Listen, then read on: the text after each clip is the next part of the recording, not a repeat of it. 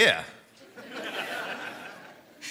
Well, good morning, everyone. My name's Clayton. I'm the pastor here at Central. I'm so glad you guys are here with us today. There is a QR code right there on the screen if you want to use the camera app on your phone, and you can find the notes there to follow along. If you like to do that, you can do it the old-fashioned way with a pen and paper, whatever that is, these days. So you can use that if you want to. But hey, before we begin, I just wanted to say thank you for all of you who have been praying for my family this week. We had a death in our family on Holly's side of the family. Her brother passed away, and so all week we've been out of town in Nevada trying to take care of all that. Got home the other day, and it's been a whirlwind. And so thank you for your prayers, and just continue to pray for Holly and her parents during this time. We really appreciate it. But God's faithful, and we're going to trust Him. I'm up here all the time, preach it and say it. Talk about it in funerals, and now we're on the other side of it, and we're still going to trust Him in the middle of all of it as well. And so thank you for your prayers. And you know what? I cannot wait until tomorrow, because tomorrow on Mondays, we always have sermon or service evaluation time. Our staff gets together, and we look over the whole service and see what we can do better, what was weird, what was awkward, what was great, all that kind of stuff. And I was listening to Noah's announcements a while ago, and I just cannot wait till tomorrow happens.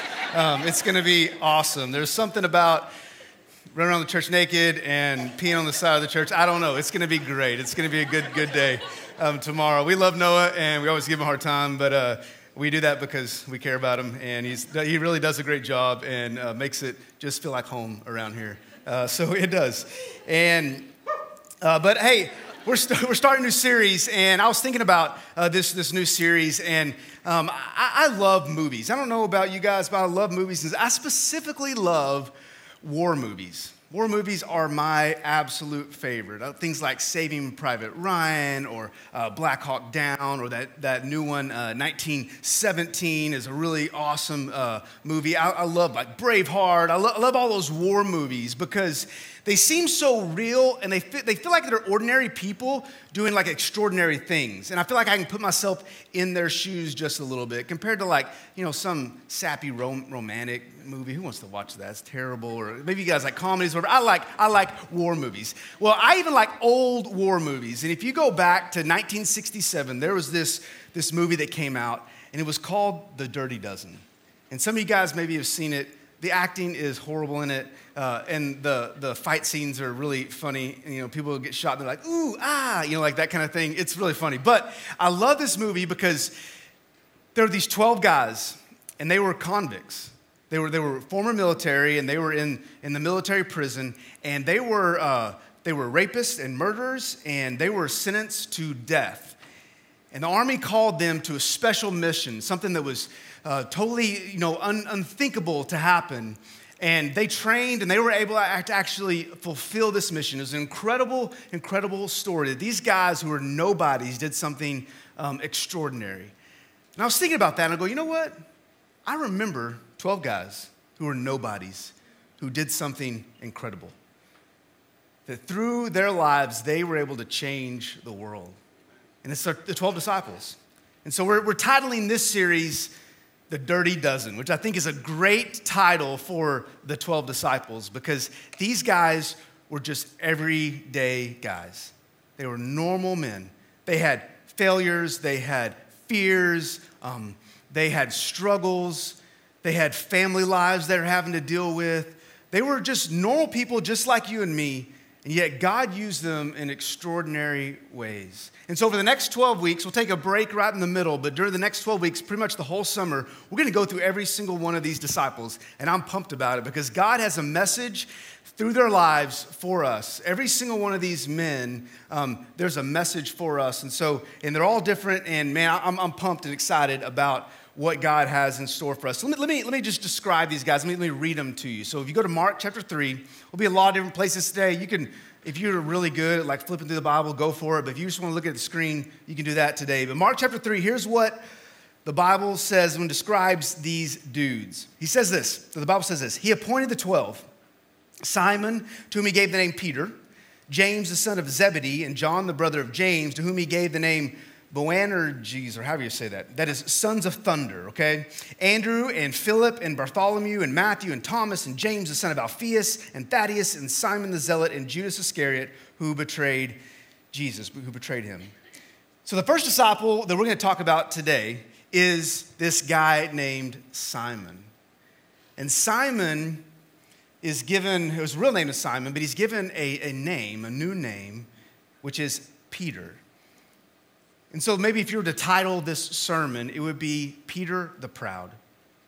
Peter was a man who is very arrogant. He was a man who had a lot of pride, and it kind of defines him in a special way. Let me go give you some background to this guy. So Peter, or Simon, he's our first disciple because he was the closest to Jesus. He was the one who was the leader of the disciples. He was the spokesman of the group. And he grew up around the Sea of Galilee. So he's always around water. He became a fisherman. He settled in Capernaum, which is this fishing village right on the sea. And he was actually married. He had a wife. I'm not sure if he had any kids, but he had a family. He had a mother-in-law that we know of. And so he had all of those responsibilities that almost all of you guys out here understand. You're not a single person, you're married, you have a family, you're dealing with different things. That's what he was dealing with. And he had a fishing business, so he's a leader. And then his brother Andrew meets Jesus and says, Simon, you got to meet this guy. Here's what it says in John chapter 1 and verse 40. It says, one of the two who heard John speak and followed Jesus was this guy named Andrew, Simon Peter's brother. And he first found his own brother Simon and said to him, we have found the Messiah, which means Christ. He brought him to Jesus, and Jesus looked at him and said, you are Simon, the son of John, but you shall be called Cephas, which means Peter. So Cephas, crazy name, that's Aramaic, okay, for the same thing as Peter, and Peter is Greek. But after this encounter, Jesus meets up with Peter again. So he didn't call him yet, he just met him, kind of the first impression. And then we know this next story. If you've been around the Bible at all, you know this next story where Peter is out on the water. He's fishing. And he wasn't just normal fishing. He was fishing at night and on days off because he is trying to make ends meet. He's struggling as a husband, as the caretaker of his family. He's trying to make ends meet, and he is devastated because he can't catch anything, can't make any money. And he is going to shore, and he's downcast. And Jesus meets him on the shore and says, hey, here's what I want you to do. I want you to go back out. I want you to throw the nets back out. And Peter's saying, are you kidding me? Like, you don't know what you're doing. I'm a fisherman. I've grown up on this water. I know where all the best fishing spots are, and it's not right there at all. And he says, Jesus says, go do it. And so Peter says, fine, I'll do it. And you know the story, he throws the nets out. There's so much fish that he had to call in his buddies, he had to call in the other crews, the other boats to come over and bring up all these fish. And here's what it says in verse 8 of Luke chapter 5. It says, when Simon Peter saw it, he fell down at Jesus' knees and he said this, depart from me, for I am a sinful man, O Lord. He recognized who Jesus was and who he was compared to Jesus. And he says, man, I depart from me. I can't be near you. For he and all who were with him were astonished at the catch of fish that they had taken in. And so also were James and John, the sons of Zebedee, who were partners with Simon. We'll talk about these guys a little bit later. And Jesus said to Simon, don't be afraid. From now on, you will be catching men. When they had brought their boats to land, they left everything and followed him. So begins this 3-year journey of Peter walking with Jesus. And of all the disciples, we have more information about Peter than probably anybody else. We know about his past before he met Jesus. We know what his life was like. We know about the ministry that he did when he was with Jesus. We also know the incredible things of ministry that he did after Jesus went up to heaven. And so the question is, what does God have in store for us through Peter's life? A guy that we maybe are very familiar with. Well, I believe God has a couple messages for us, a couple principles for life. And the first one is this. If you're taking notes, write this down. God is more interested not in who you've been, but who you're meant to be. God's not interested in your past. He's interested in your future. When we look at Simon's life, when we look at Simon Peter's life, we think of a nobody, an ordinary guy. He's just trying to make ends meet. He's just trying to get by. He wasn't educated. He wasn't anything special. He wasn't someone you walk down and say, oh, that person's going to be famous one day, or that person's going to do something with their life one day. He was just an ordinary guy. And I think for a lot of us, we can relate to that. We can relate to just the ordinary people. Then Jesus showed up in his life. Instead of calling him Simon, he gave him a nickname. And he gave him the name Peter. He gave him the name Peter, not to remind him of his past, but to tell him, I've got a future for you. I've got something different for you. Because you know what the name Peter means. It means the rock. I mean, he gave him the name the rock. That's a cool name. I mean, you can imagine Peter walked around with the disciples for the next 3 years and said, guys, remember my nickname? It's the rock. It's the rock. You're James the Less. I mean, I'm Peter the Rock. You know what I'm saying? That's an awesome nickname. But the reason Jesus gave him this nickname is because he was trying to say, here's what your future is like. You're going to be the rock. This is what I want you to be. I don't care about your past. I care about your future. And so the question for us is, what about us? And what about you? If Jesus was to give you a name that described your future, what would it be? What would it be? What would your name be? Would your name be an evangelist? Would your name be a peacemaker, a prayer warrior, a forgiver, a sacrificial giver, a preacher, a missionary? What does God have in store for you? Because a lot of times we look at our past and say, God can never use me. And so my future is really bleak. And yet God says, you know what? I've got something different for you. Because he said that to Simon. He said, Simon, your name is no longer that. Your name is going to be Peter. And you know what? When he called Peter Simon again, every time he did that is because when Peter would go back to his old ways, he was reminding him, saying, hey, Simon, why are you being Simon? You're no longer Simon. I've got something different for you. That's what Jesus wants to teach us today. It's not about our past, but it's about our future. It's about what God has in store for us. Because a lot of us, here's the deal. That's how it is. We all have a past. A lot of times we look at our past and say, man, that's disqualifying me from doing life. That's disqualifying me from this ministry that God has put on my heart. So I really can't do that because I've screwed up in the past. If that is the case, you can just wipe all 12 of these guys off, right? They're never going to be used by God. But God said, no, that's not how it's going to be. I'm going to use the unqualified and do extraordinary things in their life, and he can do the same thing with us. Peter, he did some awesome things. He was a great man of God. That's what he ended up being. He was strong-willed. He was impulsive. But you know, a lot of times he was a jerk. A lot of times he was brash. And for all of his strengths, he had a lot of failures. He had a ton of failures. And I think even in the middle of his failures, there's a message for us. Even in the middle of our failures, there's a message for us. Like learning from someone's mistakes is a great principle for life. And here's the second thing that I think God wants to teach us this morning. It's this, that the path of a Jesus follower is marked with missteps.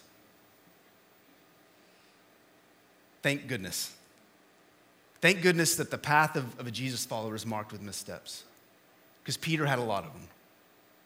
He was a screw up a lot of times. So here's what I want to do. I just want to look at a couple of his mistakes and look at some missteps that we share with Peter. Because we can't just look at him and say, man, you're a big screw up, man. I can't believe you did that. Because here's the deal. We do every single one of the things that Peter did. Look at this. In Matthew chapter 14, they're in the boat. The storm is raging. They are fearful for their lives. They are hanging on to the boat for dear life. And they see Jesus walking on the water in the middle of that storm. And what does Peter do? He steps out of the boat, right? He steps out of the boat and he begins to walk. How awesome is that? How many of y'all would like to walk on water? Because the only people I know in history that walked on water are Jesus and Peter. And Peter got to walk on water. And it wasn't just this calm pond kind of water. I mean, it's this terrible, raging storm. And Peter is walking, but we know the rest of the story because he takes his eyes off of Jesus. And he begins to sink. And here's a misstep that Peter had, and it's our misstep as well. Misstep number one is this: when our godly intentions quickly turn to personal preservation. Think about your life. You ever had these great godly intentions, things you wanted to do, and you're saying, okay, I'm going to trust you, God. And then pretty soon you're like, no, I'm going to take control back. And that's what Peter did. He was like, I'm trusting you, God. He's walking on water. He's like, oh no, right? He changed his perspective. And all of a sudden his perspective went from trusting God to saying, I've got to have control back. That's a huge sin and a misstep that we all have in our lives. That's misstep number one. Misstep number two, we see in Matthew chapter 16. Jesus speaking about his death, and Peter, he's like, Jesus, I need to talk to you, buddy. Pulls Jesus aside, and he rebukes Jesus. Says, Jesus, don't talk that way. You don't know what you're talking about. I would never say that to Jesus, okay? All right? And Peter says this to Jesus, and here's this misstep. Number two, when we think we know better than the Lord.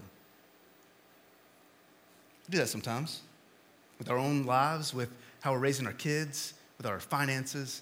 We say, God, I know you've got these plans, but I know better. I know better. That was his misstep. That's ours as well. Here's another one, Matthew 17. Peter's up there on the mountain at the Transfiguration, and Moses and Elijah and Jesus are hanging out and talking. That's pretty awesome. And Peter sees it, and Peter begins to make plans. And he begins to say, you know what, here's what we can do. We can set up 3 tents for you guys. We'll have we got all this planned out. And all of a sudden he realizes that he has stepped across this boundary, this line he should not have crossed. And he realizes, oh my goodness, what have I done? And he falls down on his face in repentance. But this was his misstep. He made plans for the Lord. And sometimes we make this misstep and we make plans for the Lord, especially for our own lives. And we say this, we say, God, here's what I'm going to do. We tell God in our prayer life, God, here's what I'm going to do. Instead of saying, God, what do you want me to do? What do you want me to do? I am this open book. And I pray that for my life, that my life would be an open book. But the reality is, for me, and probably for almost all of us, is that we have these closed hand issues. Our kids, our finances, our future, our retirement plans, or whatever. We take those and say, you know what, I've got this. I'm in control. I've got all these plans. And God might be knocking on your heart and saying, you know what, I want you to do something different. And we say, I've already got these plans. I've already got these plans. Instead of saying, God, what do you want me to do? I've got this one life. Let me live it for your glory. What do you want me to do? That was his misstep, and it's ours as well. Here's another one. In John chapter 18, they're in the garden. Jesus is getting arrested. What does Peter do? Pulls out his sword. That's pretty manly and awesome. Takes out his sword, chops a dude's ear off. Okay, cool. Great job. Not really, okay? So Jesus, he rebukes him, tells him, no, that's not your place. He heals the soldier. And this was his misstep. Number 4, when we try to protect the faith but hurt the lost. Sometimes we do that. And we have this idea of what church needs to be like, and we want our church to be like. And so we look at the lost and say, hey, you're welcome as long as you dress like me and act like me and talk like me and do church things like me. Come on. But as soon as someone comes into the room and they act a little bit different, they talk a little bit different, they don't understand our culture and our values, we say, we push back against them. And we do that maybe out of initially of a good heart. We want the church to be preserved. We want it to be a great place for people to be, and yet we realize that the church is not for you, it's for the lost. This place is not for us, it's for those that aren't here yet. And a lot of times we try to preserve the church and preserve the faith, but we hurt the lost, and that's what Peter did, and we do it as well. Here's the last one, misstep number 5. In Matthew 26, Peter said, I've got your back, Jesus. Got it. I'm not going to deny you, even though everybody else is going to. I'm the leader.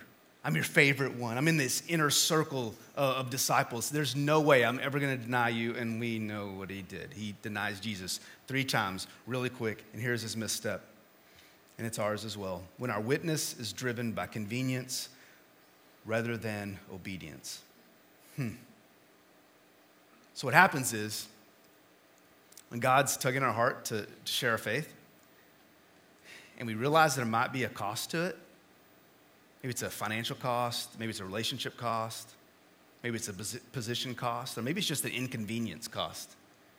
When it's inconvenient for us, we're silent. We're silent. And we look at Peter and you're like, man, how could you deny Jesus? I can't believe you would do that. I would never do that. If I'd walked with Jesus, I'd have been totally different. We always say those kind of things. I say those things inside my head when I read their stories. But his verbal denial is the same as our silent denial. When God is calling us to share our faith, to be bold in our witness, and we're silent, God knows. We're denying him. It's a sin. It's a terrible sin. But here's the point. Even with Peter's call, he still failed. And that's sad, but that gives us hope. That gives us hope. Because let me tell you this. God is bigger than your blunders. And his forgiveness is greater than your failures. If we remember anything today, it's that. It's that. That's what Ephesians chapter 2 says. It says, but God, being rich in mercy, because of the great love with which he loved us, even when we were dead in our trespasses, he made us alive together with Christ, and by grace you have been saved. It says, but God, being rich in mercy. It's saying, no matter what, God has mercy for you. No matter what. And thank God that he didn't discard a Peter, saying, you're unqualified. And thank God he doesn't look at us in our lives and disqualify us and say, and discard of us. Because our church is full of failures, and it's populated by the unqualified. We have former inmates, we have drug addicts, we have alcoholics, we have adulterers, divorcees, we have liars, we have cheaters, we have fakers, we have deceivers in our church. And I'm just talking about the staff right now, okay? It's a terrible joke. It landed in the first service, so I thought I'd do it again. But that's so true, isn't it? Every single one of us. We are completely unqualified to be used by God. But he still uses us. He still calls us. So what's the point? Well, Proverbs 16:18 speaks to us and says this. Pride goes before destruction, and a haughty spirit before a fall. Where does our failure come from? Where does our sin come from? It comes from pride. That's what we call Peter the proud, because of his pride. And Peter's life is a reminder of this, that every Christian screws up. Every single one of us. And it's usually because of our pride. And what is pride? Pride is an arrogant attitude that grows or manifests itself as independence from God, saying, God, I don't need you. It's this arrogant attitude saying, God, I don't need you. I can take care of my issues. I can take care of my problems. I can take care of my life. And it's sin. And it was Peter's sin, and it's our sin, and we all fall, and we all fail, and Peter sure did as well. But God saw this great potential in him. And that's good news, that he saw this potential in him. Here's what he says in Matthew chapter 16. He says, I tell you, you are not Simon, you are Peter. And on this rock I will build my church, and the gates of hell shall not prevail against it. You see, every Christian screws up, but there's hope. There's hope for all of us. And your weaknesses and my weaknesses, they don't disqualify us from being loved by God and being used by God. Are there consequences to our sin? You bet there's consequences to our sin. But God's grace is bigger than those things. God's grace is bigger. And so here's this final question I think we need to all ask ourselves as we kind of finish up and wrap up talking about Peter. Something we need to all ask ourselves. If Peter, why not me? If God can use Peter, why can't he use me? Me being an ordinary guy, you being an ordinary person, all of us being failures. If God can use Peter, why can't he use us? And God did. He used Peter in a big way. On the day of Pentecost, Peter gets up in front of all these people in Jerusalem, and he preaches his first sermon, and it was the greatest sermon of his life. And 3,000 people get saved. That's a good day, okay? That is an awesome day. of God working in his life. Later, Peter gets to heal a lame beggar, which is pretty awesome as well, be able to heal somebody. And then he preached when he was not in good situations, when he is on trial, literally on trial. He is preaching the gospel message. He was arrested and he didn't give up. He was beaten and he didn't quit. And he was threatened with death, and it didn't matter to him. Peter did some incredible things for the Lord. And later on in his life, he meets this guy named John Mark. And Mark sits down with Peter and says, tell me all about Jesus. Tell me about him. What happened? What was he like? What was your relationship like with him? So Peter begins to tell him all this eyewitness testimony. That's how we get the Gospel of Mark. When you read Mark, you know what you're reading? You're reading Peter's story, his eyewitness testimony. He was able to tell Mark all those things, and Mark wrote it down, which is awesome. That's Peter's message to us is the Gospel of Mark, which has gone throughout the world. And Peter, it all came from Peter. We also get 1st and 2nd Peter. Now, a lot of the New Testament was influenced by Peter. Look at the book of Acts, the first 12 chapters. It's pretty much all about Peter and his leadership and influence. He ended up being an incredible man for the Lord. And Jesus in John chapter 21 says, hey, sorry to tell you this, but you're going to die a martyr's death. And it didn't matter to Peter. Peter said, I'll take it. We don't know how Peter died, but we think that he was, tradition says he was crucified upside down.